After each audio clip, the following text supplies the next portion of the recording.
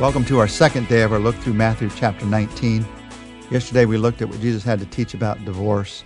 Today I want to look at the positive side. In the midst of talking about divorce, Jesus strongly affirms the value of marriage. In verses 4 to 6, which we looked at yesterday, let me read those again. Jesus says, "Haven't you read that at the beginning the Creator made them male and female, and said, 'For this reason a man will leave his father and mother and be united to his wife, and the two will become one flesh? So they are no longer two but one. Therefore, what God has joined together, let man not separate.'" These words that you hear at so many weddings, they're in the Old Testament, in the first chapter of the book of Genesis, but they're also quoted by Jesus here as he's teaching about marriage. He's talking here about the value of marriage. This is, in one sense, one of the now controversial, countercultural statements of Jesus. Jesus says God's plan is that marriage is between a man and a woman for life. And that's a radical concept to many people. What Jesus taught, he teaches because he loves us. He teaches because he understands how God made us and God's plan for our lives. What does Jesus have to say about marriage? In this teaching from the verse in Genesis, Jesus affirms two ways that marriage values what God values. First, marriage values God's creation, and second, marriage values our differences. First, marriage values God's creation. Marriage is God's idea. It's not some government program. It's God's idea. It's not a social experiment. It's God's idea. He's the one who at the beginning of the book of Genesis said, "The two shall become one." It was his idea from the very beginning. His creation of man and woman goes hand in hand with his idea for marriage. Jesus is quoting here from Genesis 1. And then in Genesis chapter 2, we get a more detailed description of why God created men and women and marriage. First, we're told there, Adam's created and all the animals. And Adam has a job to do. He is naming all the animals. I always like to imagine that he grew weary in this job. He started with very creative names like duck-billed platypus and hippopotamus. But at the end, he's getting tired and he's naming things like bee and fly, and just not very creative at all. Genesis 2:20 says he gives names to all the livestock and birds and wild animals, but there was no companion suitable for him. He was lonely. He was lonely. Now, whether that what I just said is exactly how the naming happened or not, it is clear that Adam was lonely. He grew more and more lonely. He was living in paradise, but he was living with loneliness. Now, just imagine, he's looking at elephants and baboons and pigs and raccoons, and then God creates woman. Then Eve shows up. Wow, bone of my bones and flesh of my flesh, he says. And Jesus says the two shall become one. That is the heart of God behind why he created men and women and marriage. God's idea, God's plan. And as a follower of Jesus, your heart is committed to following God's plan because you trust God more than any social commentator. You trust God more than any cultural pressure. Now, it's an interesting thing in the Bible. When you look at the marriages in the Bible, this plan of God in real marriages, it doesn't always play out in a perfect way. Two become one. You'd think there'd be all purity and love. But you look at biblical marriages and you have Abraham, where he is telling a foreign king that that Sarah is his sister rather than his wife so he can protect himself. Or you've got David who is cheating against his wives. Or you got Solomon who's trying to be married to all of these women in order to have political power. People keep messing it up. But God keeps holding to his plan. Why? Well, it's pretty obvious. You can see the pain that comes from not following his plan. You can see it in Abraham's life and David's life and Solomon's life. You can see it in our lives. But you can also see the joy that comes when we do follow God's plan. Marriage is God's idea. And Jesus, as he talks about marriage, he values God's plan, God's original plan for us. God's original plan is still his plan. Marriage values God's creation. Second thing that marriage values is it values our differences.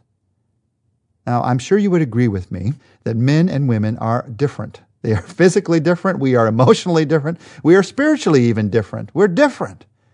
And Jesus quotes here that we are all made in the image of God. And then he says this interesting phrase, he made them in the image of God, male and female, he made them. In that phrase, in both Old Testament and in the quoting of Jesus, there is this sense that it takes both men and women to reflect the image of God in this world.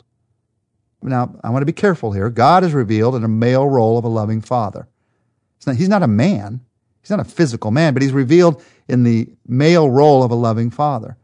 But when we look at creation, male and female, he created them to reflect his image. It takes both men and women to reveal God's full character in this world. Your distinctives as a woman or as a man, it takes both of our distinctives to reveal God's character. God purposefully created men and women to be different in order to fully show in the world what he is like. So God created us to be different. Planning, just think about this, he created us to be different, planning for us to be married.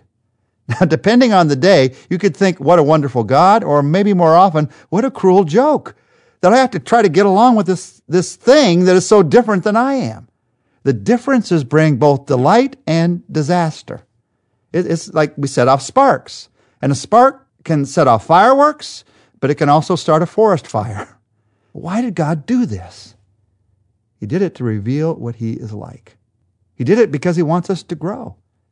He uses our differences like a heavenly sandpaper sometimes. We become more like God even, as those differences sometimes even irritate against each other. We become more like God. God made us to be different. And so one of the greatest moral choices you can make when it comes to this decision about marriage is to value the differences.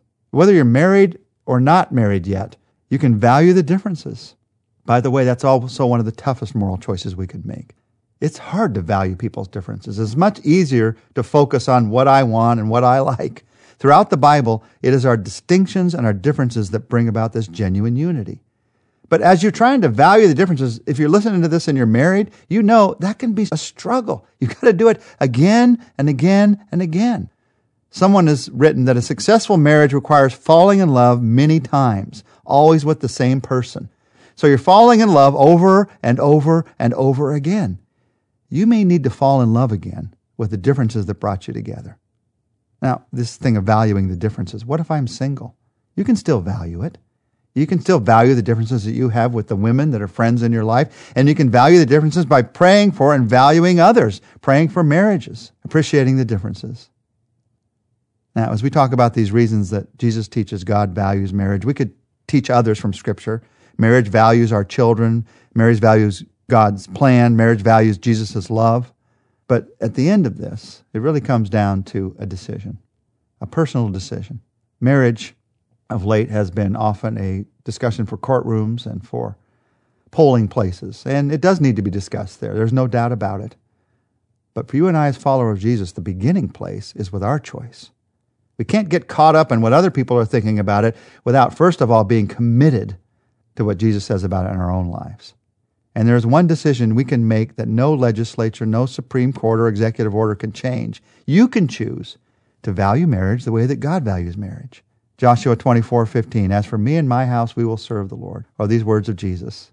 Two shall become one. You may not be able to change what another person believes, but you can live what you believe. You may not be able to change your past, what you believed in the past, and maybe some hurt that you brought, but you can be faithful right now. You can decide right now, I'm going to fight for my marriage or for the marriages around me. I'm going to stay faithful in my marriage or encourage faithfulness in the marriages around me. I'm going to forgive something that happened in the past. I'm going to forgive my former spouse. I'm going to fight for, and I'm going to believe in, and I'm going to trust in God's plan for my life. That's the beginning place. So let's pray together. Let's begin there. And as we begin, pray for your own marriage. Pray for the marriage of someone that's close to you. And as you pray, just say, God, thank you for this marriage. And I want to commit to this marriage, or this marriage that I'm praying for, that God, we would value your plan. Thank you that it's your idea, and that you teach us to value our differences, as hard as that can be some days.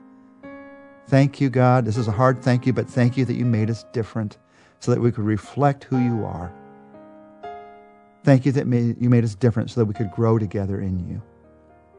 And Lord, because of your plan, because of who you are, I recommit to living your values in my life and encouraging those in other people's lives. I recommit to this in Jesus' name. Amen. Tomorrow we're going to see together how Jesus welcomes the little children.